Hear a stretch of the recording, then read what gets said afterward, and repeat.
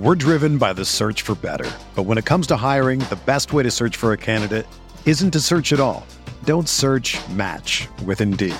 Indeed is your matching and hiring platform with over 350 million global monthly visitors, according to Indeed data, and a matching engine that helps you find quality candidates fast.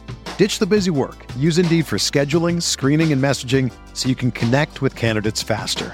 Leveraging over 140 million qualifications and preferences every day, Indeed's matching engine is constantly learning from your preferences, so the more you use Indeed, the better it gets. Join more than 3.5 million businesses worldwide that use Indeed to hire great talent fast. And listeners of this show will get a $75 sponsored job credit to get your jobs more visibility at Indeed.com/Blue Wire.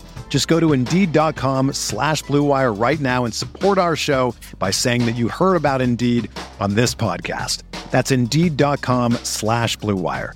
Terms and conditions apply. Need to hire? You need Indeed. This podcast episode is brought to you by Coors Light. These days, everything is go, go, go. It's nonstop hustle all the time. Work, friends, family, expect you to be on 24/7.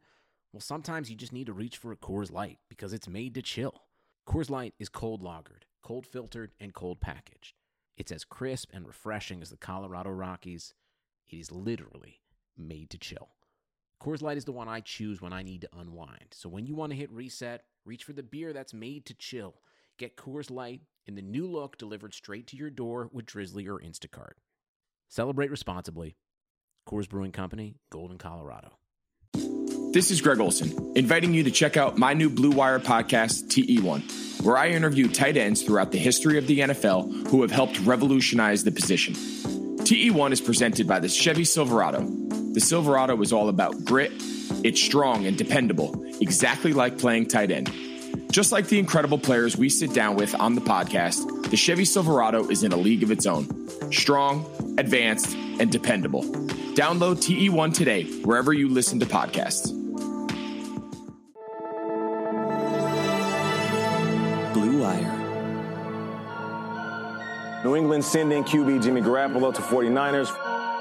We believe we found the right guy. Garoppolo, quick pass, caught by Kittle. He dives, and he's in. Touchdown, 49ers. Kittle is gonna go. Touchdown.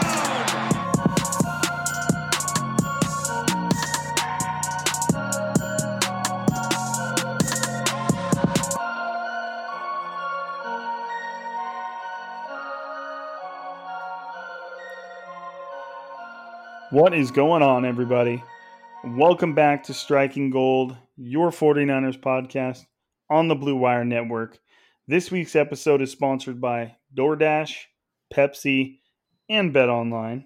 My name is Rob Louder. I cover the 49ers for the Blue Wire Network. And joining me tonight is my co-host, former NFL defensive back, friend of mine, Eric Crocker. What's up, bro? What's up, man?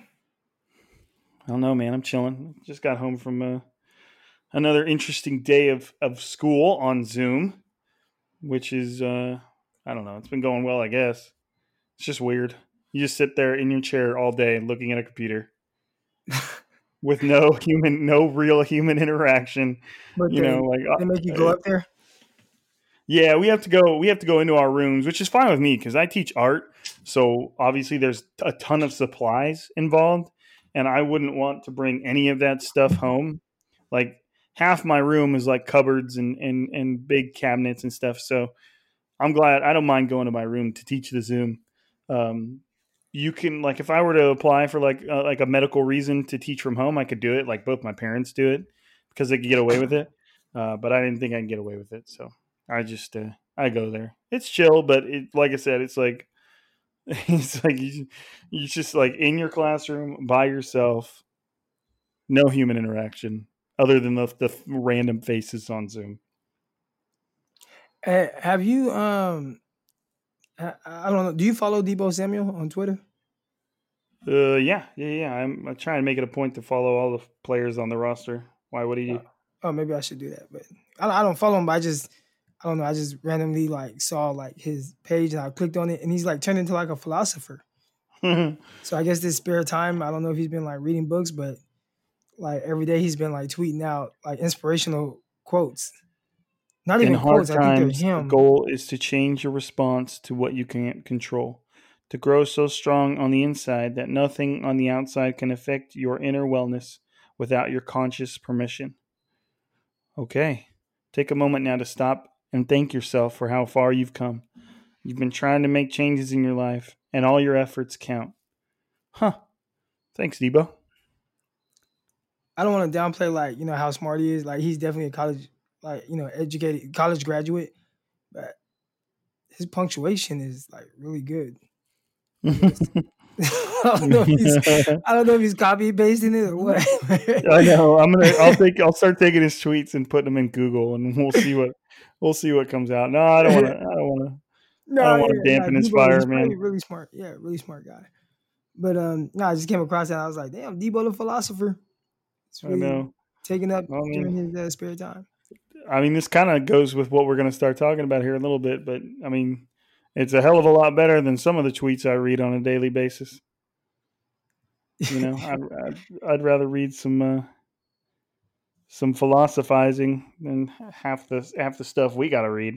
Right. So we decided. Hopefully, you're in for a little bit of a ride here.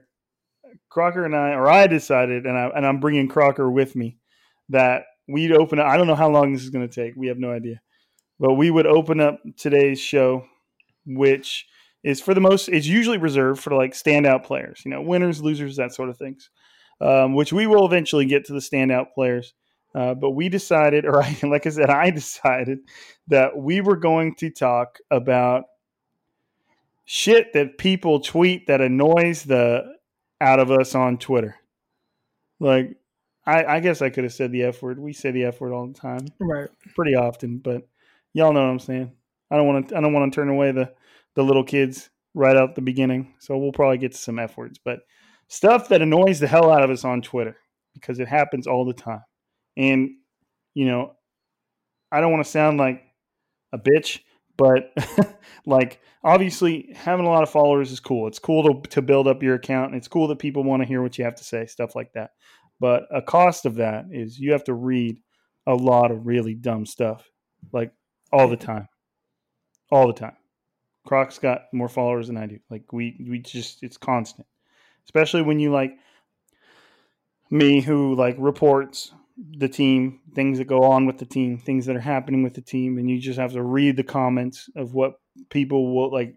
Sometimes it's just incredible what the first thing that pops into somebody's head is. Like I read it and I feel like it makes me more stupid just having read it.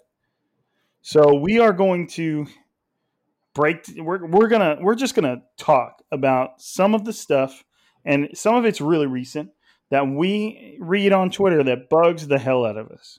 And I want you to start, Crocker, and I want you to talk about the reply that you got today on your Jason Verrett thread. As long as you remember what it is. Yeah. So I mean, Jason Verrett is having his moment. Dude, first start since 2017. He actually played very well. We'll get into that. But then like, I don't want to say we're celebrating it, but it's like, dude, like this was a major accomplishment for him just to get through it, right? The biggest thing like overcoming like injuries is like the mental hurdle part of it. Like just getting over the fact that, you've been hurt. And like he's been hurt like every year. And even right now, he's coming off of a hamstring injury. So he played well, and I did a thread, and then like the first comment, well, not the first comment, but one of the comments immediately was, well, yeah, great. Did it against the Giants. Like, who cares? Like that type of, tweet. And it's like, okay, he did it against the Giants, and that's a good start. That's a good, it was good to see that. That's much better than him just getting toasted against the Giants, right? And I just think sometimes, and Twitter, it can definitely be, and we all know this, a very negative place. So a lot of things I kind of take it for a grain of salt. My response was just, it was a really good game for him to build off of. And Rob's response was a little different. I said, I'll never stop being disappointed that we have to say stuff like this. Like, it's not that hard to understand. That was my tweet. Like the fact that we have to like break it down. Like, hey man, it was his first start since 2017. He's suffered multiple season-ending injuries. He's considered probably one of the most talented corners in the league, with that also has the worst injury luck we've seen a player have in a long time. Like, I'm just disappointed that we have to even explain that. Like, Crocker is just sitting there, like, praising Verrett, and against a lot of his reps were against Darius Slayton, who has already proven his worth in this league. Like, he is a legit NFL receiver, and he has toasted a lot of corners that have been, I mean, whatever you want to call it, way healthier, way more active as of late than Jason Verrett. And so, like, this guy's making his first start since 2017, and the first thing you can think to say is it was the Giants play like that in week 6 through 10. Like, why is that even in your head? Like, I don't even get it. Like, the dude hasn't started a game since 2017 because he's had the worst injury luck ever. Croc's out here singing his praises because he had a good game, and that is the first thing you think about. Like, why do you even tweet that shit? Like, imagine. Okay, let's imagine that this guy, who I'm staring at his name right now, I'm not gonna let's say his name. Let's imagine that you just graduated from college with a degree in engineering, with which my girlfriend is currently getting, and I know it's incredibly difficult. Math that is so far beyond me, it's out of this world. Let's say you just graduated from a degree in engineering. You're sitting there with your diploma, and some dude comes up to you and says, "Hey man, I don't know why you're happy. You didn't get a master's." Like, could you imagine having that attitude and in real life walking around? Like, somebody gets a bonus from work, like, and I don't know why you're happy, man. My bonuses are way bigger than yours. Like, it's just like, just take that same attitude and apply it to shit in real life. And it's like, I understand it's just Twitter, but what the hell, man? Yeah. I mean, one thing I've definitely learned with Twitter this year, especially starting with the pandemic, was I just can't. I can't take a lot of stuff on Twitter serious. Like that's the real world. A lot of like the people on Twitter, and a lot of things I read, like I don't know actual like people that are like really like that in real life. You know what I'm saying? Like, in the sense of like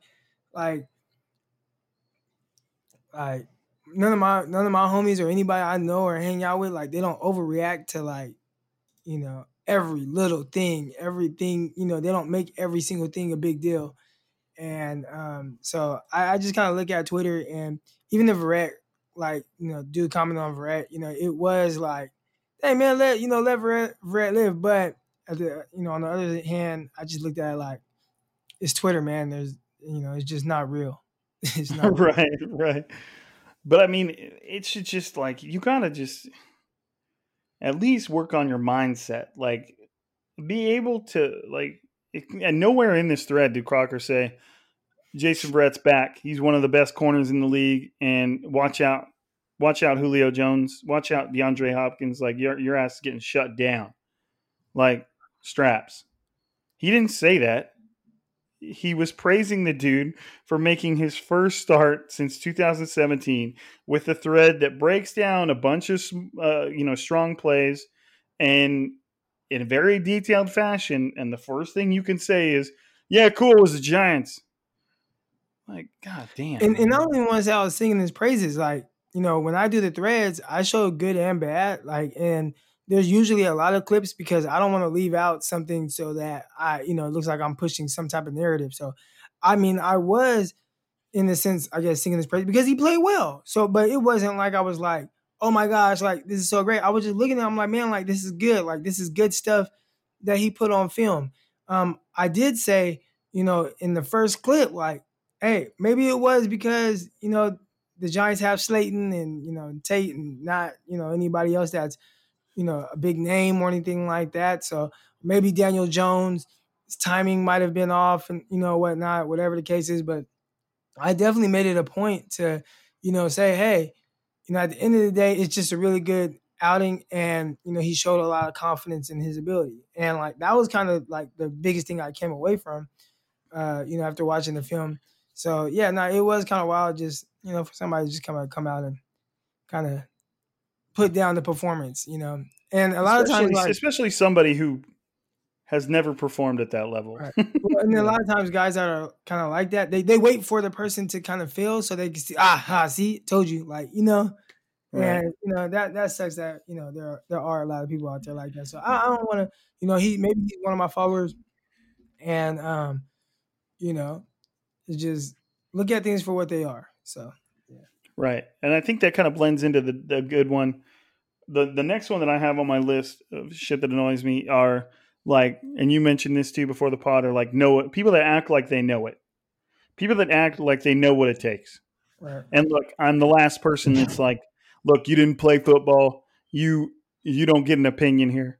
That's not what I'm saying, because I sure as hell didn't play football at a high enough level to say that. And I don't really think anybody should say that, because I do think that somebody who hasn't played football can put enough work in to where they can be a reliable source of information. But sometimes, especially now that the all 22 stuff is available to a lot more people, you see things tweeted and said that don't really make sense. Especially in a sense of some things get said by people, then you wonder if they've ever even ran fast in their life.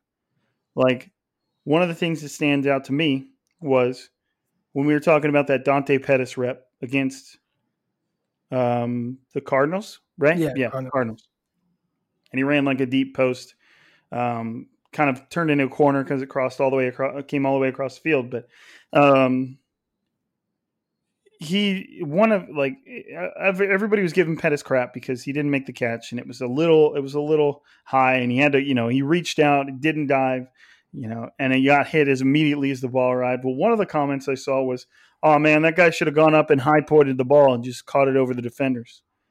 And I just read it and I stared at it for like 30 seconds. And I'm like, this has to be somebody that has no idea what it takes in that moment. Because like, you're talking about a guy who's running with every ounce of energy he has. He is running as fast as he possibly can just to even remotely get to the point where the ball's going to fall. Like, it takes every bit of your energy and for me, I used to play receiver. I know that when the ball was in the air, I felt like it would even, like, I get like another burst of energy. Like, I almost felt like I could run even faster when the ball was in the air. So I would, and at that point I feel like I'm running to like 100% of my potential, like just to get under that ball. And then this guy comes along and says, "Oh man, he should have high pointed the ball." And I'm just sitting there looking at it like, what? What do you mean? What do you mean he should high point the ball? How do you high point a ball when you are running as fast as you possibly can? To high point a ball, you have to be able to get your feet underneath you and jump while you're running, like as high as you can. Like, that takes a certain amount of pause and collection. Like, the ball has to be slightly underthrown in order for you to have a chance to do that, because you have to be able to slow down, collect your feet, and boom, jump. Get as high as you can. You don't have to stop running, but you do have to be able to kind of collect yourself. And that's not an option when the ball was thrown out in front of you and you have to use every ounce of your speed and energy just to get to it.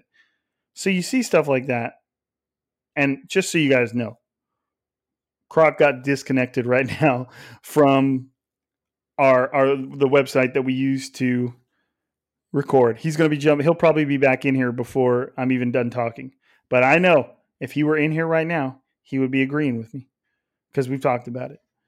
So it's just like when you hear people say stuff like that, you're just like, man, have you ever even tried to do what's being shown on this play? Like, have you ever even tried it? Like, have you, like, if you did, if you had, you would know that that doesn't make any sense. And it's the same thing I mentioned earlier, like the all 22 stuff. Like, anybody gets their hand on game film now, and they'll tweet like they're an expert, And hey, Croc, we got you back. Okay, cool. So I just got done talking about the fact that, like, anybody who thinks that during an all-out sprint, what I did talk about while you were disconnected was, like, when I was a receiver, and I'm sure there's an element to this as a defensive back. When I was a receiver, like, once the ball was in the air, I felt like I could run even faster, just because, like, it's almost like a dog that's chasing after something that's right in front of it. Like, I felt like, okay, the ball's in the air. I can see it traveling. I know where I need to get to. And I could feel like I could run even faster because I'm like, okay, I need to get here. Otherwise, I'm not, it's over. And so I'm talking about the fact that, like, somebody who's running with the absolute most they could possibly muster, 100% of your speed and energy, all of it, to get under that ball. And then somebody's going to come along and be like, hey, man, why didn't you just jump up in the air? And it's like, stuff like that just makes me be like, and I want you to transition. I mentioned all 22, but I want you to transition us into because I feel like it's close to the same. Like they should have just gotten their head around. Yeah, so obviously, like, anybody they see a deep ball in the corner doesn't get his head around, like, why you didn't turn around and look? Our corners never get their head around, and the tough thing is, like, you have to be in position to get your head around. And I try to explain it all the time. It's like, man, they're like, the corner doesn't feel like he has a receiver controlled, his head's not going to get around. And the response a lot, that I get on Twitter, well, he never turns his head around. It was like, dude, that's not true. Like, half the time he does, half the time he doesn't. When he's in good position, he does. When he's not, he doesn't. And you got to look at it like this too. Like, these receivers, like, they're good too. Like, they get paid too. Like, these are high level, athletes out there on the edge, running full speed. You're not going to be in perfect position every single time. So there are going to be times where a corner isn't able to get his head around. But it's just, it's weird, like, on Twitter. And I wish I could, like, just get them out there and, like, me run a go route and then be like, all right, get your head around. Then they realize when they get their head around, I separate from them by like 2 or 3 more yards. Like, it's, and I get it, they're professionals, but the receivers are professionals too. So yeah, every rep at cornerback is not going to be perfect. Just like every route's not going to be perfect. You want to try to, execute your technique to, the best of your ability as consistently as possible. And the guys that do that at a high level all the time, they play a long, illustrious career. But just for the most part, like, it's not that easy. It's just not. But, Twitter will tell you that it is. Right. And that's that right there. Twitter will tell you that it is a perfect line, because I had mentioned all 22, and, like, anybody who can get their hands on 22 is all of a sudden now a coach or a high level analyst, or, somebody, all they really are is somebody with an opinion. But, like, I've seen so much all 22, especially revolving around one Jimmy Garoppolo, where they're like it ends up sounding like this. Okay, it ends up sounding like, I don't understand why Jimmy Garoppolo didn't take a 10-step drop and then combat roll underneath this defensive end and then run to the right and then look back to his left and hit the wide open fullback that's on the opposite sideline. Like, some of the things that people suggest when they break down plays are some of the most ridiculous. Like, it just makes no sense. Like, there was one I saw where they're like, man, I don't like, where Jimmy got sacked. And he's like, man, I don't understand why Garoppolo didn't just duck out of the pocket to his right here. And it's like, he's facing the other direction. The defensive end is coming from behind him. He's trying to go through his reads down the field. The defensive end got to him in a matter of, like, less than 2 seconds. And they're like, well, I just don't understand why I didn't just take off. And the window in which he had to take off before the other defensive end in front of him came to him was like half a second. Like, it's like some of the stuff you just see these people say, you just like I said, I don't really like having this attitude, but my reply is like, have you ever like even thrown a football before? Like, or done like I get it. Like Crocker said, they're professionals, but some of the stuff that people just suggest that athletes need to do without even having any knowledge whatsoever of what it takes to do it blows my mind sometimes. Right. Like, It's just crazy how easy it is to do it. right. Like some of the stuff that we're talking about are like stuff that like some of the freakiest, most elite athletes in the world struggle to do. But this, as Dr. Disrespect would say, fat, blonde-haired, chubby-cheeked, like loose gut. Like that's what Dr. Disrespect always says about people that are talking smack. Like people that have never done anything athletic in their life, but they're judging the world's most elite athletes on what they cannot do in a split second. Like sometimes you just gotta take a step back and realize what you might be talking about. Like it's like, look, I'm not an elite athlete. Crocker is. I mean, he had maybe, I guess you would say you might not be in that shape anymore, but at one point you were performing at a level of an elite athlete. And like, I don't know, man. It's just like some of the things people say, they just seem so disconnected from reality. And I don't know, maybe it's playing too much Madden. They just expect the player to do exactly what they want them to do in the moment they want them to do it. I don't know. Yeah, I don't know, man. But again, you gotta look at Twitter a lot. And all we're trying to do here is just kind of think about these things a little bit. And I think people follow me because they appreciate my outlook on things, and I try to be as reasonable and as realistic as possible, and without being like emotionally driven, with my comments or anything that I put out there in the Twitterverse. And yeah, it would be cool if other people, where most people did the same. And I know everybody's not going to be like that, but for the most part, everybody I follow, everybody's really cool. They I guess, yeah, everybody I follow is really cool. So yeah. But anyways, yeah, I get you. And I'm not trying to say this is all what Twitter is, but it just happens so frequently that you just can't help but like be a little disappointed. Like, man, why couldn't that person just have said something a little bit smarter or something that made a little more sense? And here's one that I want you to speak on because I feel like you would have a different perspective than me, Croc. But what are your feelings on people that at players on Twitter? Yeah, that is one thing that is like why. I've always wondered like why I don't really at the players like that unless I know them personally. So yeah, if I don't know them personally, I don't at them. So that's just kind of my take on that. Well, it's like I see a lot of people that put a lot of work into a lot of work into like these breakdowns or, and just being an impartial viewer, excuse me, that a lot of these people are trying to be. Obviously, there's going to be times where you have to critique somebody, and these weirdos will come rolling into these Twitter trolls like somebody rang a dinner bell, and they'll just be like, hey, this player, you really screwed up here. What the hell, bro? And it's like, man, these guys spend almost all of their waking minutes on improving their craft. And when they mess up, they have to hear it from themselves. They'll hear something from their teammates, not necessarily bad things, but they'll hear something from their teammates. They'll hear something from their coaches.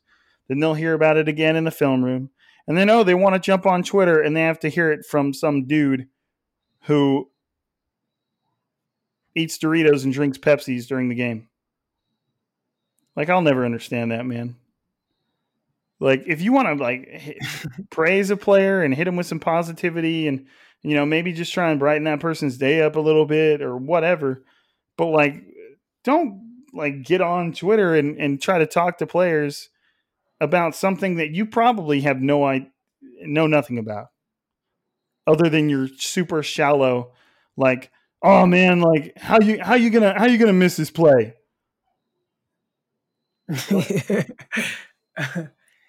I'm just like, what are that?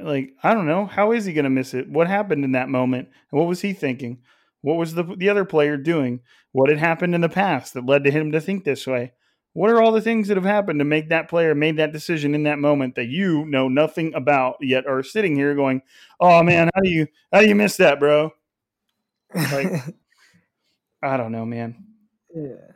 I don't know. Maybe we're ranting too much. Maybe I'm ranting too much, but nah, you're good. Get it off your chest. It's just I have such a high level of respect for NFL players and football players in general, really, but for NFL players that have worked their entire life to reach the absolute pinnacle of their sport. There's those ridiculous stats about how many high school football players will make it to the NFL. It's 0.01% or something like that. Right. They have worked their entire life to reach the absolute pinnacle of this moment, and they know so much is at stake. They know that their next paycheck is at stake. They know taking care of their family is at stake. If they can just put together a great NFL career, they could have enough money to last them for the rest of their life. That if they invest well, they could turn it into, money that gets passed down to their family. And all of this stuff goes into them just reaching this moment and being the absolute best at their job. And then you got some fucking dude at home messaging him saying, oh man, you suck. To me, it's just so damn disrespectful to what it's taken to get to that point. And I know you don't have, if you're listening and you're one of these people, you don't have to care. I get it. No one's going to make you care and no one's going to make you change what you say. But just know that to me, it's moronic. That you could belittle somebody else's achievement. That it's like I said, it's just crazy. It'd be like working all your life for anything and somebody coming along and every mistake you made following you around and going, oh man, I don't understand why you did that.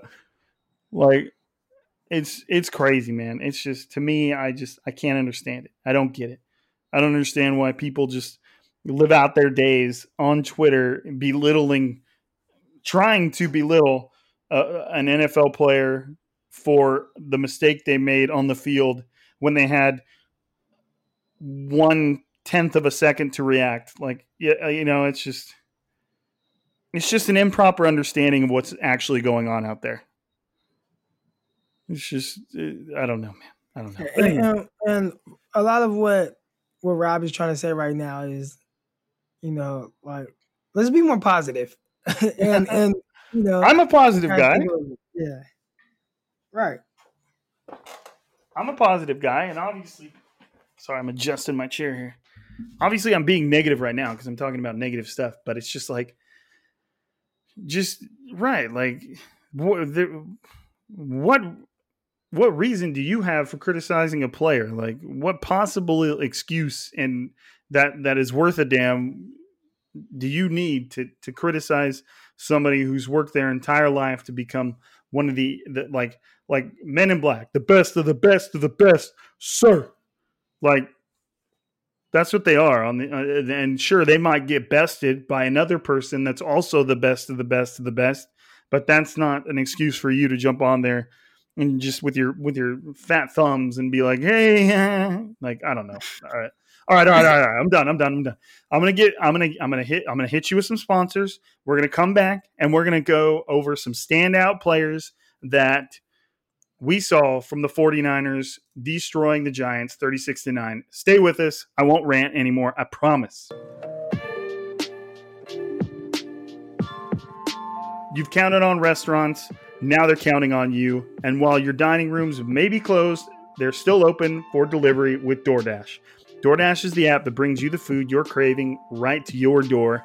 Ordering's easy. Open the DoorDash app, choose what you want to eat, and your food will be left safely outside your door with the new contactless delivery drop-off setting. Choose from your favorite national restaurants like Chipotle, Wendy's, Cheesecake Factory, and many of your favorite local restaurants are still open for delivery too. Just open the DoorDash app, select your favorite local spot, and your food's on the way. Right now, our listeners can get $5 off and zero delivery fees on their first order of $15 or more when you download the DoorDash app and enter code BLUEWIRE. That's $5 off, zero delivery fees on your first order when you download the DoorDash app and enter the code BLUEWIRE. All one word.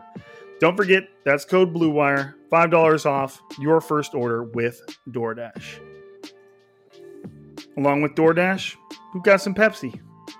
And thanks to a lack of natural athleticism or commitment, or overbearing sports parents, fewer than 1% of 1% of 1% of people will ever play professional football. But instead of entering the NFL, they joined another league, the League of Football Watchers. This football season will be different, and Pepsi is there to get you ready for game day, no matter how you watch. Pepsi is the refreshment you need to power through any game day. Because Pepsi isn't made for those who play the game. It's made for those who watch it. Pepsi, made for watching football. And last but certainly not least, we've got Bet Online. The wait's over. Football's back. You know this. You might not be at a game this year, but you can still be in on the action at Bet Online. Bet Online is going the extra mile to make sure you can get in on every possible chance to win this season. From game spreads to totals to team, player, and coaching props, Bet Online gives you more options to wager than anywhere else. You can get in on their season opening bonuses and start off wagering on wins, division, and championship futures all day, every day. Head to BetOnline today and take advantage of all the great sign-up bonuses. Don't forget to use promo code BLUEWIRE at betonline.ag. That's BLUEWIRE, all one word. BetOnline is your online sportsbook experts. While I was in the middle of reading that Pepsi ad, I was like, dang, this is like talking about the people that I was just talking about. The League of Football Watchers. Yeah. But I'm a proud member nowadays, so I don't care. It's all good. But okay, Crocker, you already mentioned Jason Verrett, and you put a ton of work into that thread. And so we're talking about people that stood out in the Giants 36-9 win? Yeah, list. Normally we do winners and losers, but given the situation, the amount of players that were injured, how handedly the 49ers beat the Giants, we're not really going to hit losers today. We're just going to talk about people that stood out to us, which I think is fair. Sometimes, especially after 30 minutes of listening to me, mostly me and some of Croc rant, I think it's fair to just keep it positive. So tell me, sum it up for us, Croc. What did you see from Verrett, man? And it sounded promising, but what did you see? Yeah, no, it was really good, man. Like going into it, someone asked me like, "Hey, how Verrett doing?" Obviously, like just watching the game, like the TV broadcast, it was like, well, you knew he was never an issue, but until you watch all 22, you never know how somebody is playing like when they're away from the ball, like when the ball is not thrown at them. And that's the thing I struggle with like PFF, because PFF doesn't really take that type of stuff into account. But I was like, man, like how do you do away from the ball? And I put on the all 22 just to kind of get a perspective. So when somebody asks me like, how did Verrett do? I can give them, my honest assessment. And then I watched it and I was like, damn, he's doing really good. And not just good. A lot of the things he did told me a couple things. One, he's healthy. At least against the Giants, he was. The way that his body was reacting, it didn't look like he was thinking about any past injuries at all. I thought that was very encouraging. The next thing was, in a word I use a lot in my thread, was anticipation. His anticipation was as good as any corner I've ever watched on film. That's how good his anticipation was from off. Like he was doing all the things that are kind of hard to do, but you want guys to do it, but it's really hard. It's not easy. He was doing it from a bail. He was letting guys eat his cushion. He was anticipating stop routes. He was running dig routes for the receivers. Like, he was doing all these things that is not easy. And for him to do it coming off of, a series, years of injuries, it was even more impressive, man. Like, he was very challenging. That's one thing, right? Like, I went on a rant a couple weeks back, after the Cardinals game, where it's like, is anybody going to challenge DeAndre Hopkins? That was the one thing that I was kind of like, I don't want to use the word upset about, but yeah, like, it was like, hey, can the 49ers cornerbacks challenge DeAndre Hopkins? He caught 14 passes, a couple of them screens, but he caught 14 passes, and most of them was with no one even contesting the catch. He was catching the ball, turning upfield, maybe getting out of bounds or whatever, but it was like consistently over and over and over. And I don't want to compare the giant receivers to DeAndre Hopkins, but I'm just from the aspect of, is somebody challenging the receiver? And even if Mosley was challenging Hopkins, but he was still making the catches, I would sing a different tune and just be like, well, it's just Hopkins. But they weren't even contesting him. Well, Verrett, the way he was playing, anything that you threw at him, he was going to contest it. And I thought that was extremely, extremely, extremely impressive. That was one of the better games I've seen from the 49ers. And I don't want to like overreact. Maybe this is an overreaction. And maybe it's just because of who the 49ers played against. But it was one of the better performances I've seen from a cornerback with the 49ers. Extremely clean. Obviously, he had the one holding call, which was somewhat questionable because the receiver kind of just ran into him. But outside of that, man, like, even the one catch he gave up on the sideline, dude had to stretch and toe tap.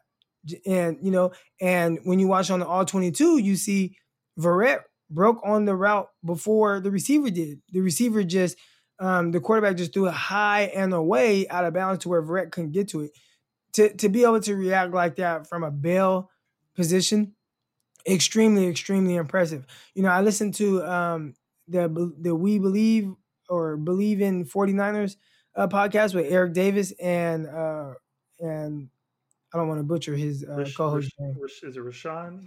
And yeah, Rashad. Yeah, I like you. Let me see if Okay, I can yeah. So that was one thing that Eric Davis was saying, like, he didn't care for. He doesn't care for how they're teaching the 49ers to, what he calls, like, run out of there, right? And basically, I just call it a bail, but, they're kind of bailing out and keeping everything in front of them. Well, the way Jason Verrett was playing, he not only was bailing out and keeping things in front of him, but he still was sitting on the stop routes to be able to contest that. I just thought it was extremely impressive, and I'm looking forward to, seeing him play again. And hey, can he continue that against Philadelphia, which, they have banged up receivers, but if he can kind of string together a couple of games like that, and you start to see like, hey, maybe that's just Verrett, that's really good for the 49ers. Now, I'll be interested to see what happens as guys start coming back from injuries, right? Because part of the reason why he was on the field, Witherspoon was hurt. He had a hammy, and before that, I want to say before last game, he was in concussion protocol. Emmanuel Mosley got hurt, and I want to say maybe it was a concussion as well. Obviously, Richard Sherman's been out on the short-term IR. So as guys start coming back, I'll be interested to see how they continue to play Jason Verrett. But from what I saw, I think he deserves every opportunity to at least see, start against the Eagles, man, because it was very impressive. And if you guys haven't seen it, you guys can go to my Twitter account, and maybe I'll leave it up pinned or whatever to my page, man. And yeah, it was some really good stuff. Great anticipation, great feel for routes, challenged everything. They threw a screen to his side, came down, made a tackle, no yards gained by Golden Tate. It was just really good stuff. Running deep, running vertical, that was an issue, right? We saw against the Steelers where he had the pass interference call, then he got bombed on for a touchdown. Well, in this game, he was running with guys effortlessly, and the way he was kind of sitting on routes, he was confident that he'd be able to run with guys. It was just really impressive. It's good to hear, man. I mean, it's just it doesn't. Okay, and before we move on, it was Rashawn Haylock. He's the guy on the Believe 49ers podcast with Eric Davis. I want to make sure we give him a proper shout out, because I was on that. I've been on that podcast before too. Those are a couple good dudes, and they put together a pretty entertaining product too. I always like listening to them talk Niners. But I mean, that's just good to hear, man, because it's like it's just a comeback story, man. Like the odds are stacked so heavily in Jason Verrett's favor that he's ever going to do anything, that he's ever going to rise back to what he was kind of in his prime before his injuries, and the odds are just completely against him. And to me, and this goes into kind of what I was talking about earlier, you should be doing nothing but rooting for a guy like that. Like, one, for the 49ers' success, because if by some miracle Jason Verrett gets himself back to what he was, then you've got a guy that is among the best corners in the league. Like, I had that high of an opinion of him when he would before he started suffering his injuries. So obviously it's of interest for the 49ers that Verrett, has a resurgence back to what he was, and just him as a person. Like, you just want to see somebody overcome, that much adversity. Kind of like Raheem Mostert. Like, the dude was cut by 6 teams, finally landed on the 49ers, and is now, obviously still, he could still do more, obviously, and he will do more, but he's already inserted himself into the conversation as one of the NFL's best running backs, just, in his situation. And so it's just a matter of just rooting for the underdog and somebody who's the odds are stacked against him. So it's cool to hear. It was really cool to hear and see all the things you had to say about Verrett, because he just hasn't done it in so long, and Right. it's been years, 3 years. It's been years. He's older. Like, you never know how the body's going to react. So, just to kind of see that and say, hey, it looks like Verrett, like it looks like Verrett. Like, that was really encouraging to see. Right. It is. And I mean, sticking to that, somebody who I definitely have highlighted Jerick McKinnon before in this podcast. So I've talked about him a couple times, but to me, for the exact same reason that we're sitting here talking about Verrett, I gotta also talk about Jerick McKinnon, because this is a guy who spent 2 years recovering from a torn ACL. It was, his career up until that point was, played 11 games in 2014, 16 and 15, 15 and 16, 16 in 2017. And then all of a sudden, boom, the moment he gets his first huge contract with the 49ers, he tears his ACL. And it's not a simple tear either. He spent 2 years working back from that, dealing with complications from that injury. And then he finally gets to step back on the field this year. And like I've said before on this podcast, like he even said himself, he got out of bed that morning of week 1 and he was crying because he was just so happy that he'd get to play football again. And here he is out here. Right now he's got 20 carries for 140 yards, which is 7 yards a carry, which is outstanding. Now, obviously, he's got like a 55-yarder to his name, which, skews things a little bit. But he's also already caught 6 passes. We're talking about through 3 games. And he's not even the 49ers' lead running back, not even close. Some injuries have kind of given him more of a chance. But he's already caught 6 passes for 60 yards and scored through the air too. He's already got how many touchdowns does he have to his name? 3 touchdowns this season, basically 1 in every game. And, to see somebody go through something like that, that I guarantee you many times during those 2 years, he questioned whether or not he'd be able to play again or whether or not the 49ers were even going to hold on to him. And here he is, back in the swing of things, kind of putting on display, why Shanahan wanted him in the first place. And you saw that deep pass from Nick Mullins, that beauty that you talked about, right in front of the what were they playing, quarters? Yeah, right. Like, and I mean, that's what I've been saying. Like, Jerick McKinnon is a receiver in a running back's body, and he can still play running back. But dude, he jumped up and caught that ball with his hands like he'd been playing receiver all his life, and I was impressed. And it's just been good to see him have a legitimate impact. Even when Raheem and Tevin were healthy, Jerick McKinnon was still having an impact in this offense and was still getting reps and was still scoring touchdowns. So I mean, it's just cool to see him come back from what he went through. and finally get a chance to prove Kyle Shanahan right in what he was paying for him. Now, I mean, I don't obviously if we were around the clock and it was 2018, beginning of 2018 again, maybe Jerick McKinnon would be doing a lot more, but that's not where we are. So, I mean, it's just been really cool to see him do his thing, to watch him, find success. And I hope he stays healthy because, you want him to just be able to ball out and prove that he's still a factor in this league. But it's just cool. It's just been cool to watch. Who is somebody else that stood out to you in that game, Crocker?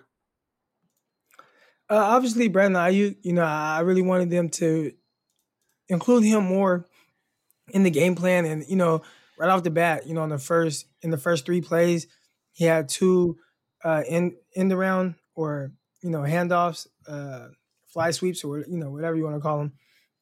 So they were just showing like, hey, we want to get him involved early and often. And then it kind of slowed down a little bit, but second half he ended up with 5 catches for 70 yards, had another end around that ended up going for a 19-yard touchdown. Just to kind of get him involved and continue to build his confidence. That was something that I was really encouraged by. So yeah, definitely. Or you know what? I'll call Kyle Shanahan the winner on that one, because that's the one who I was kind of upset at from the week before. Not upset, but I was just like, it was a missed opportunity to get him involved late in that Jets game when the game was a blowout. But definitely got him involved last game. That was something really good to see. Right. Yeah, and it's just Kyle Shanahan has such a unique way of taking advantage of a player's skill set. And even Brandon Ayuk in the press conference after the game said one of the first things that he learned with his team is that Kyle Shanahan is going to put you in, or is going to try to put you in the absolute best position to succeed. He's going to try and put you in the absolute best position to go out there and make a play. And I felt like, dude, it just felt like watching Brandon Ayuk against the Jets was like watching Deebo Samuel like later in the season. You know what I mean? Like it was that same type of, and maybe Shanahan does have the same type of plan for both these guys. And maybe that's just the Shanahan plan for his receivers. Maybe, they both have very, very similar skill sets. Obviously Deebo's a bit bigger, a bit wider, he kind of looks like a running back, but like the plays you saw them succeed with Brandon Ayuk on Sunday, they've already ran with Deebo Samuel. Like I think Brian Baldinger posted a clip where it was the same play ran with Deebo Samuel and the same play ran with Brandon Ayuk. Brandon Ayuk's went for like 18 yards and a touchdown, and Deebo Samuel's went for like 19 yards before he got tackled. And it's just like, to me, it's like, it's just a cool thing to watch that and see, okay, is what Shanahan's trying to do basically make it to where, it almost seems like what Shanahan's trying to do is make it to where you have to respect every playmaker on that offense.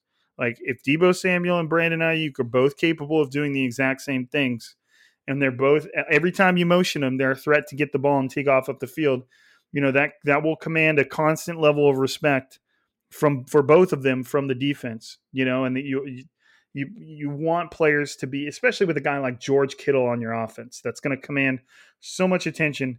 You want teams to feel like they can't just sell out for that. Like you want to force teams to make tough decisions. And if they're going to sell out to stop something like George Kittle, then they're going to pay with what's going to happen on the outside with somebody like Brandon Ayuk and Deebo Samuel. And it's cool to watch those two players run the exact same play and you're like, okay, maybe this is what Shanahan's thinking. Maybe it's a matter of no matter who's motioning across the formation, both of them are a threat to get the ball and take it to the house, because both of them are animals after the catch, which is, that's cool. Who else? I want to try and highlight somebody that didn't necessarily. Ross Dwelly. And we can get some Ross Dwelly, get some Grant Cohn up in here. Well, he wasn't. He probably didn't head into the game thinking that he would have any type of like big role. And Jordan Reed came out, got a bunch of catches in the first half. Next thing you know, he suffers 2 injuries, and Dwelly's kind of thrusted in there and ended up being pretty productive. And he made some key catches. had a nice catch and like broke a tackle, from like two guys and ran down the sideline a little bit. I want to say what had around like 50 yards. Like that was a good job by him. Is the most impressive thing like with this whole what they did in New York. Obviously, like they played against two opponents that they were better than, but next man up. That's what you hear a lot in football. And, I heard Eric Davis say it doesn't mean anything if the next man up sucks. Well, all the 49er players, the next man up has definitely taken advantage of the opportunity. And not just him. And I know you asked me or you were talking about just one player, but like Hyder, he's been doing really good, creating a lot of pressure. Oh, man, Deion fire off those names, man. Well, this positivity is for everybody. Deion Jordan, he was someone just got pulled up off of practice squad, and he got a sack. Just to see everybody kind of. Oh, Jeff Wilson came in, ran well. The stats don't really show it, and he had a run that was kind of called back. So if you look at his yards per carry, and just is really low, but did well in the run in the screen game. Ended up scoring. I want to say he had 2 touchdowns on the day. Productive, filling in for Mostert and Coleman. Just I felt like and obviously Nick Mullins, who had a terrific game. Everybody who you were like, okay, we're gonna need games from these guys. I felt like they all stepped up. They all stepped up. They all did their thing, man. And that was very impressive and very encouraging. And this will probably be a good spot to end, at least for today. But one of the other things that we didn't hit on earlier about my "don't be a negative Nancy" rant was one of and my notes literally says this. It says, "It's the Giants, chill." And I guess we did talk about that because that was his reply to your Jason Verrett thread. But I also saw that a lot because I had a tweet. Where's it at? Let me find it. Okay, here it is. Dang, I didn't realize it did this kind of numbers. That's crazy. So, again, the 49ers were without Jimmy Garoppolo, Nick Bosa, George Kittle, Richard Sherman, Raheem Mostert, Deebo Samuel, Dee Ford, Dre Greenlaw, Tevin Coleman, Jalen Hurd, Weston Richburg, Ronald Blair, Solomon Thomas against the Giants and still beat them by 27 points. And even though, literally in the tweet, I'm talking about how many players and starters the 49ers were missing, I was still getting replies that said, "It's the Giants, chill." I feel like those replies would be warranted if none of those starters were missing and the 49ers beat the Giants 36-9. And then I was still kind of firing off the same tweet. But it's like, to me, if your response is still, "It's the Giants, chill," after I just listed half the starters are gone, to me, you're just there's that little gif of where it says the point and it's going over that person's head.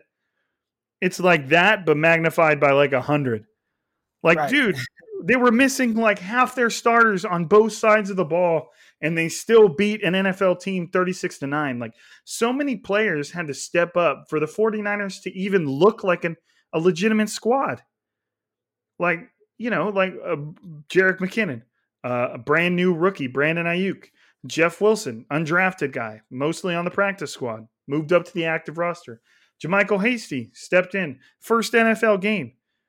Kendrick Bourne, number 3, number 4 wide receiver, stepping up, getting 4 catches for 63 yards.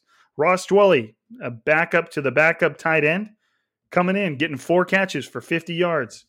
Jordan Reed, a guy who didn't play last year, came in and was obviously got hurt, but in the beginning of that game, he was dominating.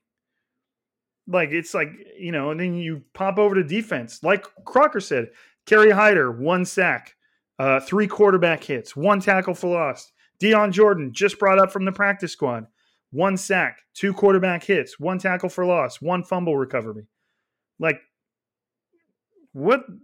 Dude, this is great stuff. No, don't miss me with that shit. Chill. It's the Giants. You have backups on backups making an impact in an NFL game.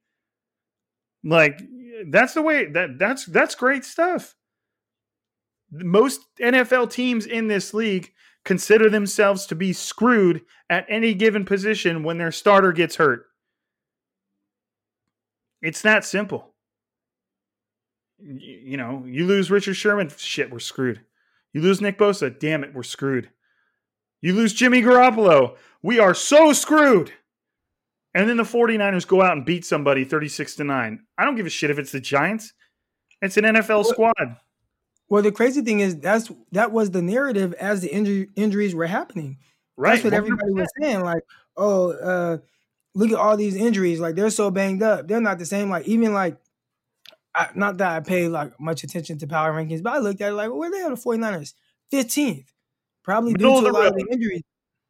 You know what I'm saying? Probably due to a lot of injuries that the 49ers had. Like, so it's like the way they're viewed is they shouldn't be winning the way they are, but they did. Even though it's teams that when you look at the schedules, like, oh, you got to win these 2 games. Well, they did it, and they did it in big-time fashion with reserve players all around the field. Like, I mean, it's crazy the amount of injuries that have piled up. But then it's like they win, and then it's like, oh, well, they're supposed to win. It's like, how? Like, they're losing. Right.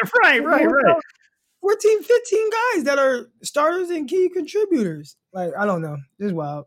That's what I mean. Like, okay. The way they won is the way they were supposed to win if all their starters were there. Right. If all of their starters were there, the 49ers won 36-9, I'd be like, well, yeah, of course they did. But half their starters were gone. And it's not even half. It's not like, they're not even like starters.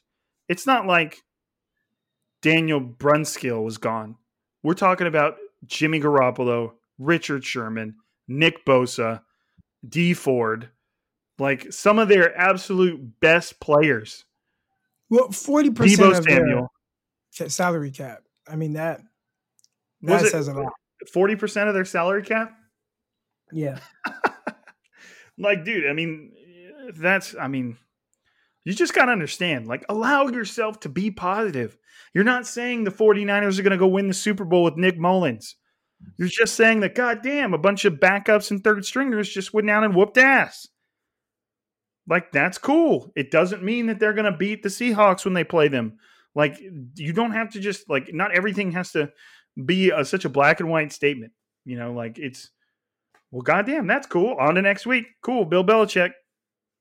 Like, but, like, still, allow yourself to enjoy the moment and, praise some of these players for the cool shit they're doing. Nick Mullins, former undrafted free agent, gets to start an NFL game, balls out, wins. Like we're going back to the Raiders game almost. Like, just have fun with it. Yeah.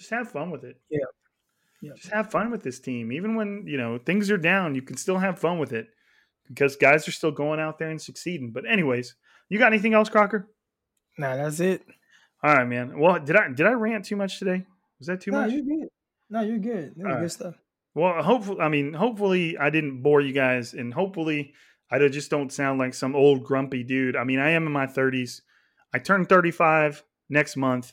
Excuse me, on November 5th. So we're almost there. So I guess I'm becoming a grumpy old get off my lawn guy. But at the same time, man, you guys have been listening to me. I'm positive. I'm a positive person. But every time you got to let it out. Sometimes you just got to let it out. So. But as always, I appreciate you guys. Appreciate everybody listening to the pod. Appreciate all your comments that you guys leave us on Twitter. I appreciate everybody that just kind of supports us. And it literally does help. It makes us feel like what we're doing is worth it. So I appreciate everybody out there who's just been sticking with us and always has something to say. I appreciate you guys. But stick around. We'll be on here tomorrow. Tomorrow's the mailbag. Me and Crocker will put it out in the morning that we're doing our mailbag episode tomorrow. We'll put out the call for questions. Make sure you guys jump on there, reply to those tweets. That way we can get to your questions. Okay. Because if you don't have the Twitter, make one. Find us, Rob_Louder and Eric_Crocker, and ask us a question so you can get your voice on here. And we will answer your questions, and we'll do our mailbag tomorrow.